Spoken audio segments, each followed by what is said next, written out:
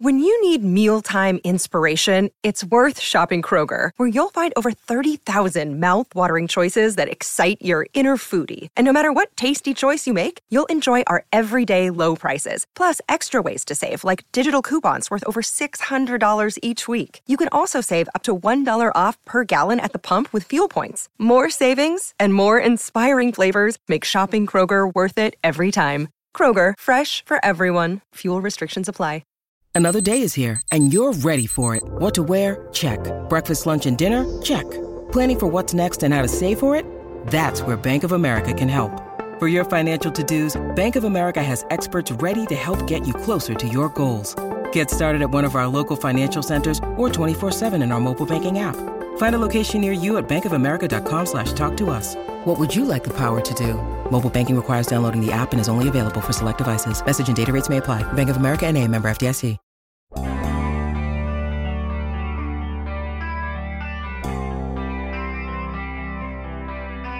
You know what? Give it up for Minkah.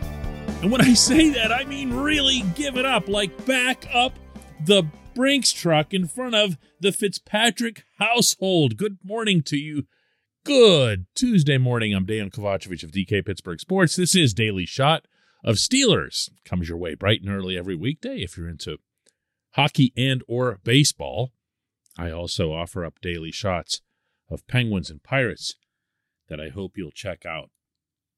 Minkah Fitzpatrick is going to get paid this summer, whether it happens later today, later this week, or on the charter flight to the preseason game in Charlotte. And we've seen that happen in years past as well. He's going to get paid. That, to me, has been an underlying assumption throughout all of the Steelers' various and, in some cases, glorious signings this free agency season. But none of them will come close to costing as much as Minkah will. That concept you can take to the bank the same way he'll take all this money to the bank. Jamal Adams is the answer to the trivia question you're about to ask. He's the highest paid safety in the NFL. Remember when the Seahawks made that big splash getting him away from the Jets, the escape from East Rutherford, New Jersey. That was a 4-year deal worth $70 million that had $38 million in guarantees, including a $21 million signing bonus. There's no reason for Minkah at age 25, and bluntly speaking here, being a better fit for the modern NFL than Adams is. Adams is still, to this day, more of a throwback type, a Ryan Clark type, who's waiting on the big hit to really clock somebody. That's what Mike Mitchell was as well. And although Mitchell wasn't nearly as proficient in terms of center field play and deep coverage, Minkah is a better player than that. Minkah is a younger player than that. The Steelers are going to have this player who already has, to his credit, 2 All-Pro designations, 2 Pro Bowl picks. And what I might like best about Minkah in the broader sense is that he's so cerebral. This dude, and I can tell you this from the many conversations that we've had, he is someone who impresses you within the first 3 or 4 words that he speaks, whether it's about football or anything else. In addition to the composure that he brings, and when I think of Minkah on the football field more than anything else, I think of composure. I think of someone who's not running around like a headless chicken, who has some kind of thoughtful process that he goes through on every sequence. Doesn't mean he's perfect. Doesn't mean we won't remember only the screw-ups. That's the nature of that position. But it does mean that in addition to his athletic ability, he's eminently capable of taking charge of the secondary. Lest I remind anyone what happened against the Chargers out in L.A. when he wasn't there to line up everybody properly on that painful winning touchdown. This portion of Daily Shot of Steelers is brought to you by Point Park University. Choose from nearly 100 career-focused programs leading to bachelor's, master's, and doctoral degrees. Choose when and how you'd prefer to do that studying, whether it's at Point Park's gorgeous downtown Pittsburgh campus, whether it's online, maybe a flexible hybrid format would work best for you. Find out more about all of this at pointpark.edu. How much is enough? How much is too much? That's not really my thing. I don't consider myself somebody who picks apart contracts and looks at other bars and other precedents.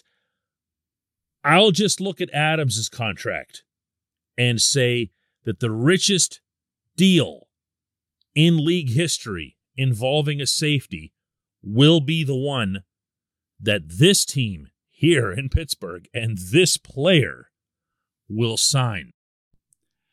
And I'll go a step further and suggest that one of the things that I'll appreciate about that the most when it happens, not if, but when, is that this management team will have demonstrated enough respect for this player to look past his having only 2 interceptions for the year. Particularly early on, if you'll recall, a good number of people were critical, I was among them, in waiting for Minkah to have that takeaway impact. Everything we'd seen from him before that, even upon his immediate arrival to the Steelers in 2019 for that road game out in Santa Clara, he was just all over the football. It was like it was following him around. He looked like magic. You know, I mean, everywhere he went, there was the ball. Well, the nature of takeaways in general in football is that they do involve X amount of luck. They just do. If you're Ed Reed and the ball follows you around your whole career, it's a little bit of a different animal. You do have to have an ability to sniff out those types of plays, to put yourself into a position to grab those balls that carry them off somebody and go up, kind of like what we saw from Ahkello Witherspoon later last season. Minkah didn't have that kind of luck, and he did end up with just those 2 picks. But what I like about the trust and respect that appears to be mutual, again, between this team and this player, is that the team can look at the fact that he had 124 tackles. And the team knows what they asked him and Terrell Edmunds, his partner at safety, to do because their inside linebackers couldn't tackle anybody. They had Minkah and TE closer to the line of scrimmage than you've ever seen Minkah in his time in Pittsburgh. You had him really, I can say parenthetically here, in kind of a similar position to what Brian Flores had him in Miami that eventually got Minkah to ask to get out of there. But that was the circumstance. That was what the team needed. That was what the coaches asked. He didn't come close to complaining. He didn't come close to making any excuses, even though it was a contract year. And he knew that every pick would theoretically raise, I don't know, $5 million, $10 million, whatever the case would be, depending on who it is that's the arbiter. In this case, it's Kevin Colbert and Mike Tomlin. And they understand what it was that he did, what it was that he gave up, and that takeaways are not just something that you can say, hey, I'm a great player, so I'm going to have takeaways. It's not like T.J. Watt and sacks. It's just not. Lots of things have to happen, not least of which is, stopping the run. So Tomlin and Keith Butler at one point in the season just said, we got to pull every stop out. And this actually wasn't one point. It was one specific point. It was after the debacle in Minneapolis that they said, this is what we got to do. All hands on deck. no exceptions. TJ, you too, everybody in here, stop the run. We will never let some other Dalvin Cook embarrass us like that. And now, after that, and after what was really a pretty good overall season, Minkah's going to get paid, and he's going to have earned it. And the Steelers' defense will be that much stronger, not just for 2022, but for years to come. That is a big, bright positive in an offseason where it doesn't feel like everyone is comfortable acknowledging positives. When we come back, just one question.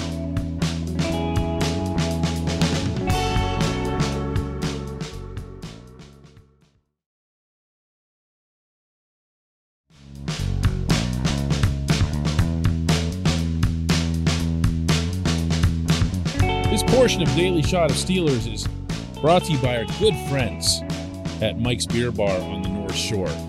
That is directly opposite Federal Street from PNC Park. Can't miss it if you're headed to a game on the North Shore, but you won't want to miss it as it's Pittsburgh's premier destination for craft beer.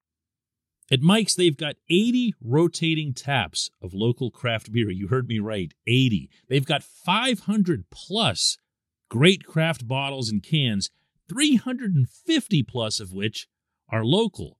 And today, Takeout Tuesday, you can get 2 6-packs for the price of one. Check out Mike's Beer Bar on Federal Street, right across from PNC Park.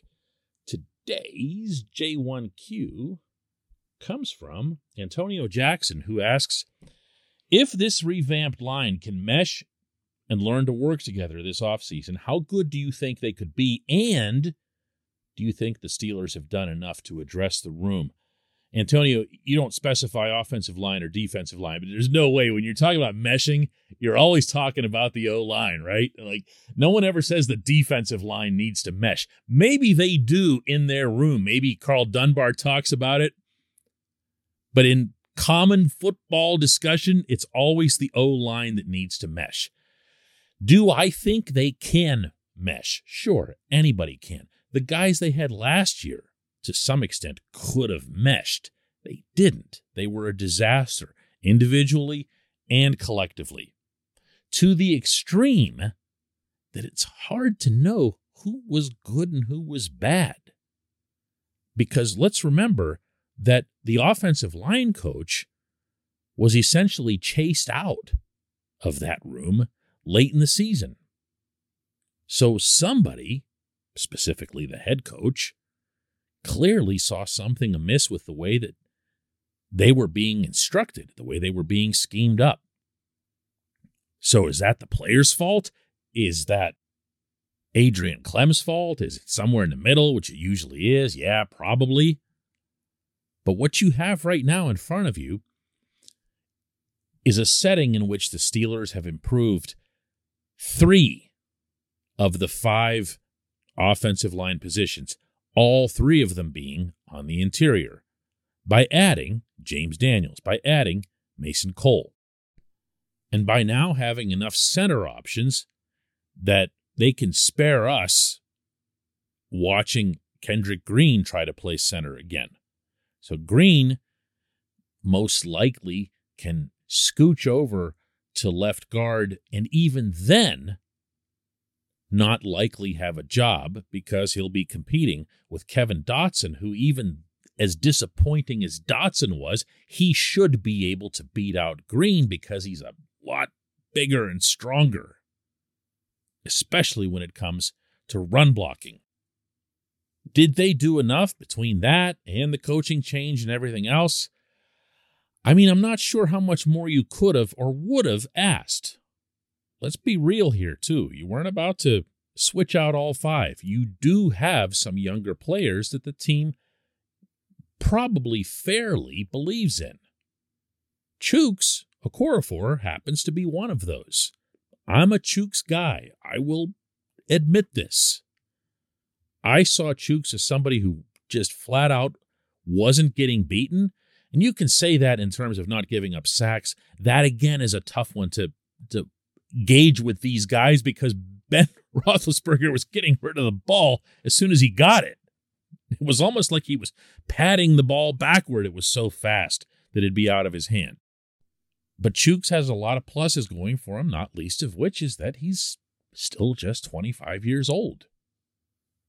Dan Moore over on the left side seemed to get better as the season went on. And what I liked most about Dan's game was that he rose up to the tougher challenges that he'd face. And now as I say it like that, you're probably thinking of some of them going against Myles Garrett and other guys where he would just, I don't want to say he shut him down, but he played reasonably good NFL level left tackle for a rookie, never mind a 4th round draft pick of a rookie.